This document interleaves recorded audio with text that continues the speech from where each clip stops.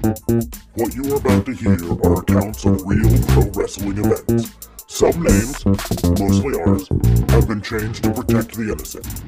Welcome to Snap Judgments.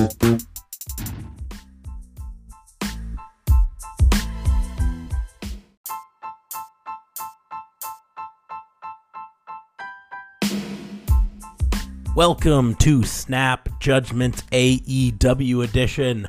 I am your host, Detective Mark Smarks, and I am going over the events of AEW's Fyter Fest Night 1, going head-to-head with NXT's Great American Bash Night 1. So it's going to be interesting to see how these two shows head-to-head face off. Once again, not doing AEW Dark at all.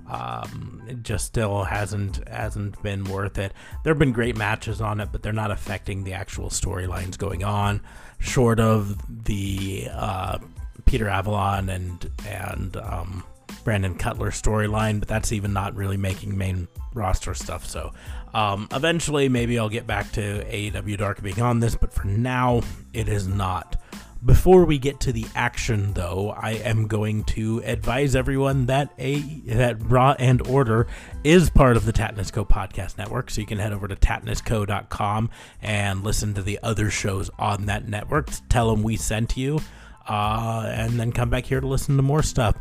Also reminding people that we do have a Patreon, patreon.com/RawAndOrderWBU, where you can get access to our Discord server, get merchandise at certain levels, the ability to vote on what classic pay-per-views that we do, and Patreon exclusive reviews, all sorts of stuff like that. So you can head over to Patreon and check us out there.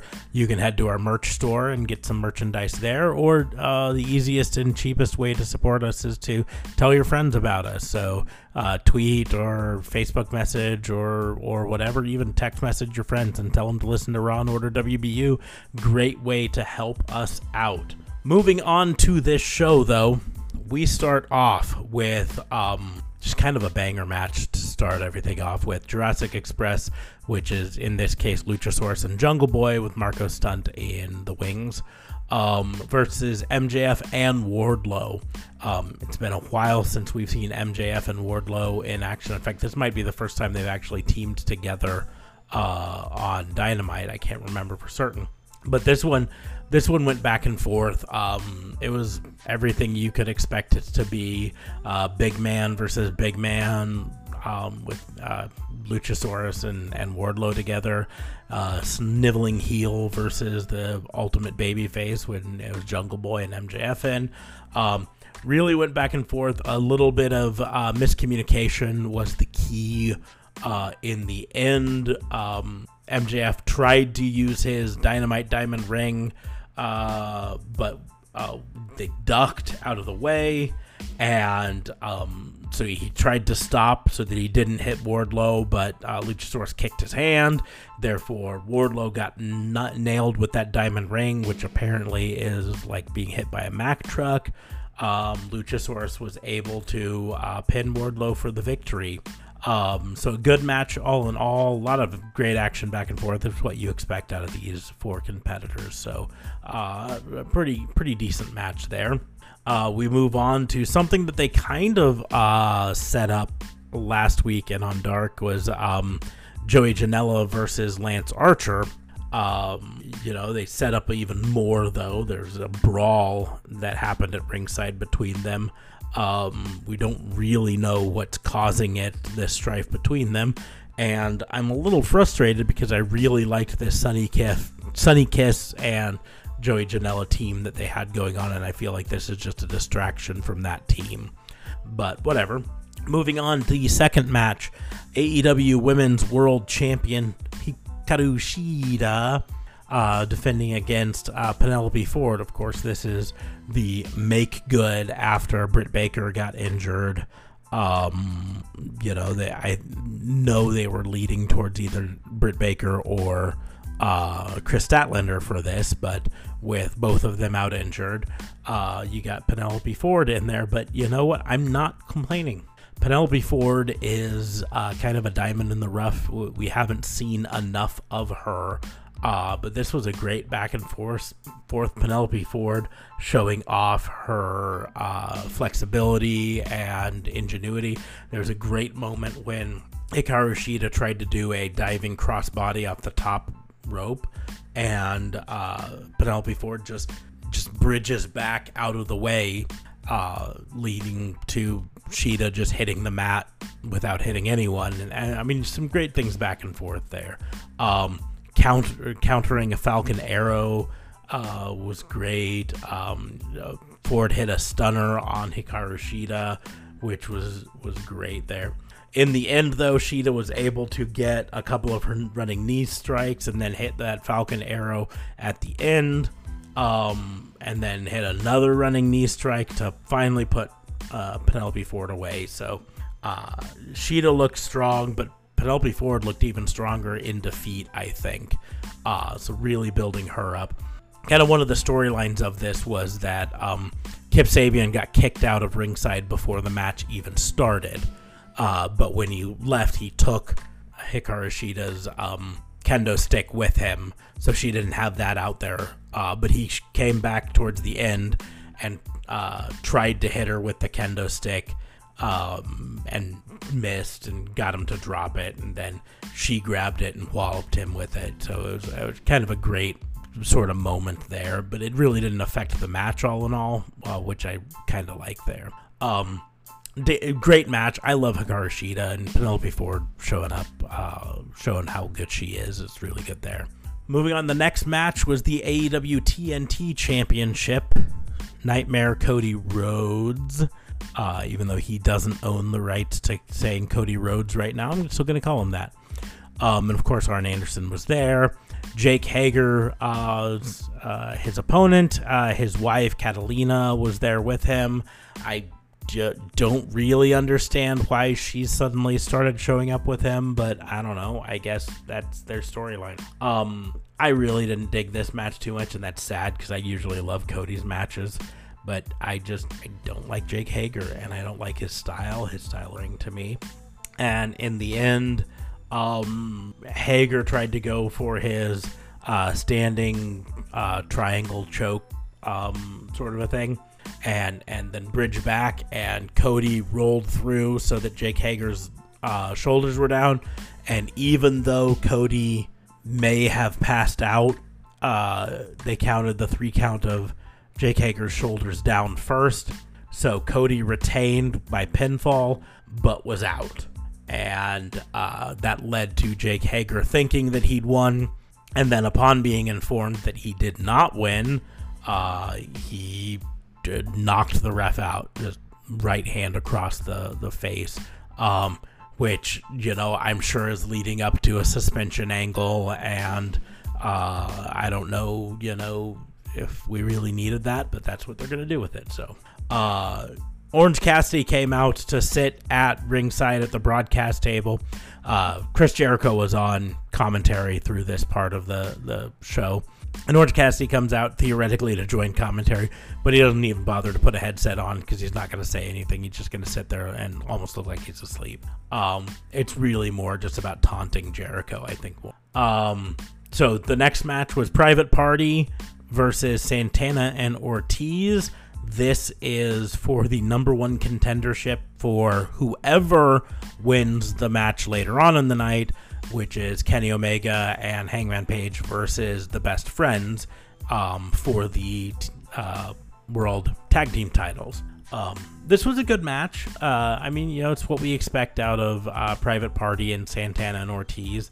A lot of flip-de-doos from Private Party, hard-hitting stuff from Santana and Ortiz, a lot of good tag work by both teams. In the end, the Private Party was able to hit their gin and juice finisher and get the pin on Santana and Ortiz. So, like I say, great back-and-forth match, a clean victory for Private Party. So they will go on to face whoever is the tag champions at the end of this night. I assume it's going to be in next week's show, because I don't know why else you would do a number 1 contender if they weren't going to get a shot right away. But moving on, Taz and Brian Cage came out for a special announcement. They'd announced that the match that was supposed to be at week 2 of Fyter Fest, Moxley versus Brian Cage, is being moved to July 15th at the now named Fight for the Fallen episode of Dynamite. So a week later, Taz gives a walk the line shoot promo where he basically calls Moxley a pussy for not coming and just getting tested and doing the match. Instead, he's going to wait for another week. But Cage is fine with waiting. He'll still be there to beat him up. So does throw a couple shots at WWE's testing procedures in there. So it's kind of fun there. But I mean, a great Taz promos straight out of the ECW playbook for him. And then we move on to the main event of Fyter Fest Night 1. AEW Tag Team Champions Kenny Omega and Hangman Page versus the Best Friends. Highlight moment of the night for me. Has nothing to do with the match in the ring. It has to do with the entries. The Best Friends are dropped off near ringside by Trent's mom in a minivan. It's just so awesome. It was great. You see this minivan pulling up, and then you can see it's the Best Friends in the back seat, and they climb out of the sliding door. Trent even has to go back so that his mom can give him a kiss on the cheek before he goes to the ring. So you get this big, angry-looking man have to go back. Oh, Mom, go ahead, give me a kiss. It was perfect. It was great. This was a great match. I really enjoyed it all in all. It was telling the storyline of Best Friends are a well-oiled tag team, and can Omega and Hangman Page be as good of a tag team, be as well-oiled? And in the end, Kenny Omega and Hangman Page were victorious. They retained. Some great moments, though, in this. FTR sitting at ringside with a beer cooler and lawn chairs so that they could scout their match, because they, of course, are wanting to be in the running for that tag championship. Just a lot of great double team moves on both sides just around. But afterwards, Hangman was able to get the buckshot lariat and get the win. And then afterwards, FTR came down to the ring. They offered a beer to Page and Omega. And of course, we know that Omega doesn't drink, but Hangman Page does. So Page took the bottle, no problem. Just like, I'll take the beer, and started drinking it. But Omega looked at it and walked over to ringside and started pouring it out because he doesn't drink. And FTR did not like that. They thought that was very rude. And so they started pushing, and there was some pushing back, and the Young Bucks had to come out and try to break it up and try to explain what's going on. And it got really, really tense. And that's kind of how it went off the air. So building up even more for the Young Bucks versus FTR events that are coming up in the future. I think it was a very, very good night. I just... it wasn't pay-per-view level. They kind of billed it as this pay-per-view quality night, and I don't think it quite led up to that. I'm a little angry that the Hikaru Shida match was so early in the card. She is the women's champion, and I feel like that's main event worthy, or at least co-main event worthy, so that's kind of my problem there. That I think order could have been a little bit different and helped things out there, but that's maybe being a little nitpicky. So, but I don't know. I feel like they had a chance to knock this out of the park and put together an 8 or 9 star match, nine citation night. And I don't think they did that. I think they put together a good night. I think they probably put together a 7 citations out of 10, but it wasn't a 9 or a 10 like we were kind of hoping for a air quotes pay-per-view level night. It'll be interesting to see if night 2 coming up next week is anywhere near as good or as exciting or better. Here's hoping. I mean, we got Jericho versus Orange Cassidy, and that's going to be phenomenal. I'm totally 100% there for it.